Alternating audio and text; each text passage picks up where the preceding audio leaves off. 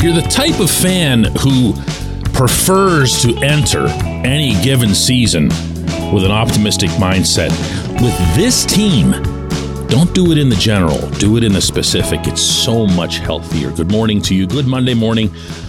I'm Dan Kovacevic of DK Pittsburgh Sports, and this is Daily Shot of Pirates. Comes your way bright and early every weekday if you're into football and or hockey. I also offer daily shots of Steelers and Penguins where you found this. Red Sox 7, Pirates 4 yesterday in Bradenton. Not too much to report from that one in one direction or the other. Guys who've been hitting well, continue to hit well. Kanan Smith-Njigba had a double. Travis Swaggerty extended his on-base streak to 8 games with a walk. Rodolfo Castro, this is actually kind of a nice little positive here to be closing out the spring, has a 5-game hitting streak in which he's gone 4 for 8, and he went deep in this one to boot. That's all healthy stuff. You want to see second base get resolved well before they fly up to Cincinnati. Now, tonight, Roansy Contreras has taken the hill. That's out in Lakeland, Florida against him. What I'm sure will be the Tigers' full lineup. That's the way those things go when you got to make long trips, and Lakeland is a long trip. It's one of the longer ones of the spring. And to date, this spring, Roansy has made a total of 6 innings worth of appearances, 7 strikeouts, a 3.0 ERA. That stuff doesn't matter all that much. Going back to last season, in which he literally went up and down, meaning started out in the majors, or early on anyway, ended up going back down because of his inning counts, his career inning counts, managing those. Finished up 5-5 with a 3.79 ERA, 86 strikeouts in 95 innings, and a 1.27 whip. That's walks and hits per innings pitched. Really, really good for those of you who are new to that number. And it's a great number, by the way, a great metric to which to judge pitchers is around 1.0. Being at 1.27 is pretty nice for a starter. It's not awesome. None of these numbers that I just gave you are awesome. And yet, I'm pretty sure we can all agree that Contreras is capable of awesomeness. If you go back to when he was just blowing guys away in AA and then in AAA, he was doing so with 100-mile-an-hour fastballs. He was doing so with wipeout off-speed stuff. The guys at that level, the kids at that level, couldn't touch him. And it made you think a lot of really, really, really great things about Contreras and how he'd project in the majors. He got to the majors. He showed all that stuff. He showed that he could have that stuff translate. What he hadn't been able to show, hadn't yet had an opportunity to show, at least until I thought he came back from the minors last season, was that he could just flat out pitch. That he could just look at that batter, size up that batter who's in the box, and figure out what's the best way to beat him.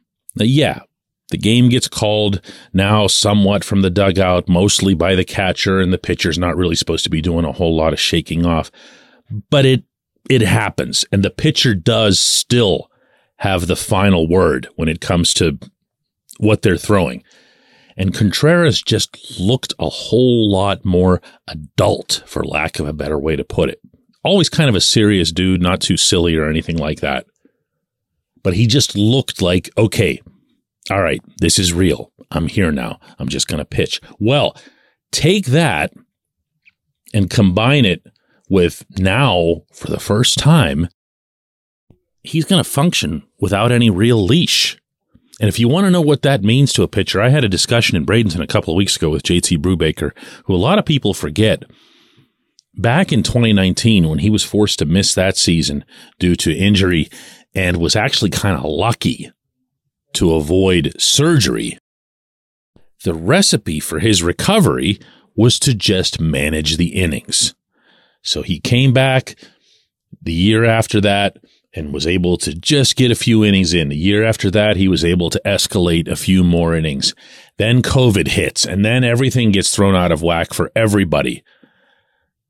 Last year was really the first time, and JT can find even arguments to say that even last year it wasn't the case, but that he could just go and pitch and not worry about anything, not have it back in the recesses of his mind. Oh, they're going to take me out after the fifth, or maybe I shouldn't be throwing 7,000 miles an hour, or whatever the case is. You just go out there and just let it loose. And I feel if we can get a combination of Roansy that has that poise, the smarts that we saw later in the season, in the 2022 season, and on top of that, that electric, let it fly stuff that we saw in the minors and when he first came up to the majors, yeah, that is a piece of a reason to get excited. Do you see what I'm saying where the difference is?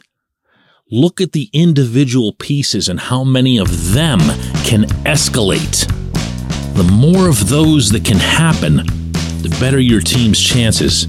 And Roansy might have as much of that as a pitcher as O'Neal Cruz does as a hitter. No lie. When we come back, J1Q. This portion of Daily Shot of Pirates is brought to you by our friends at North Shore Tavern that's directly across Federal Street from PNC Park. It's home of Steak on a Stone, an eating experience, underscoring the word experience.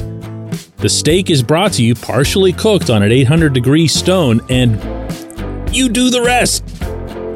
It's a ton of fun, it's a great meal, and it's a baseball atmosphere like no other in Pittsburgh. North Shore Tavern, right across Federal Street from PNC Park.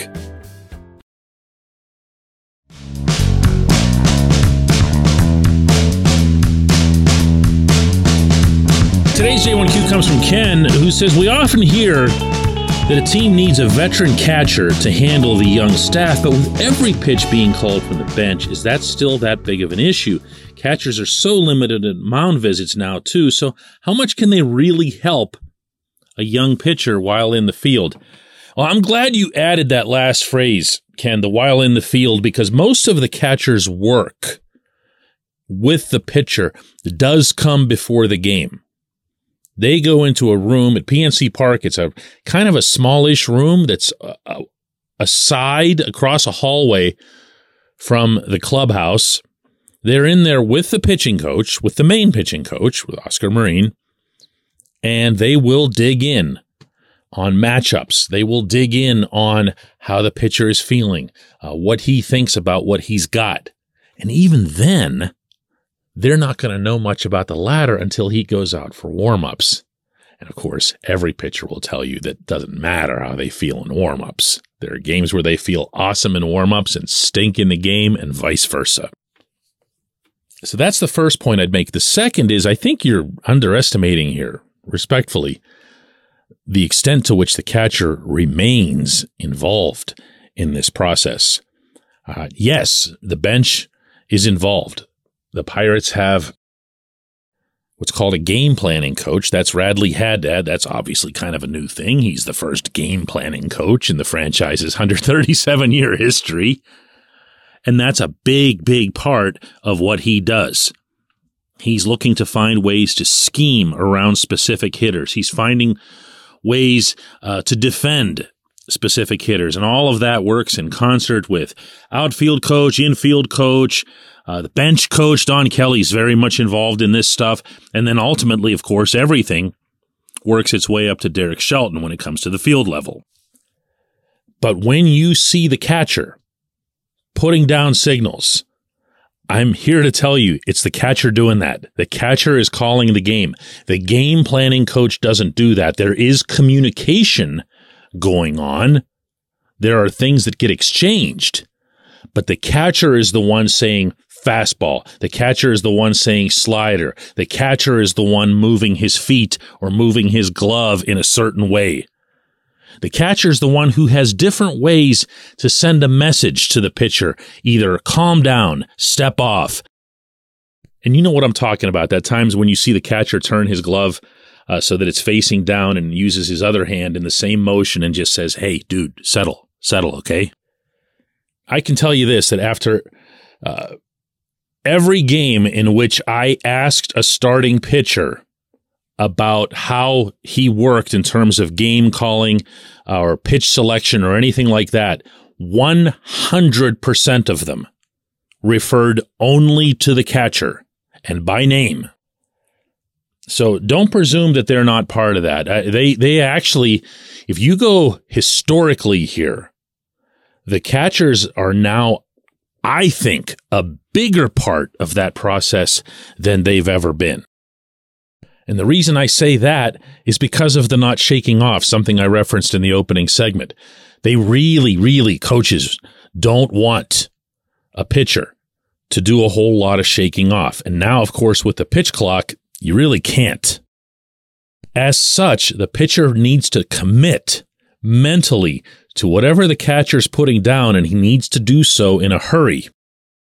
And as such, I guess if you think about it, that only raises the importance of the catcher and the pitch calling in the process. I appreciate the question. Good one. I appreciate everybody listening to Daily Shot of Pirates. Today, all week long, we'll be back with another one on Monday. And before long, guess what? Right, Cincinnati.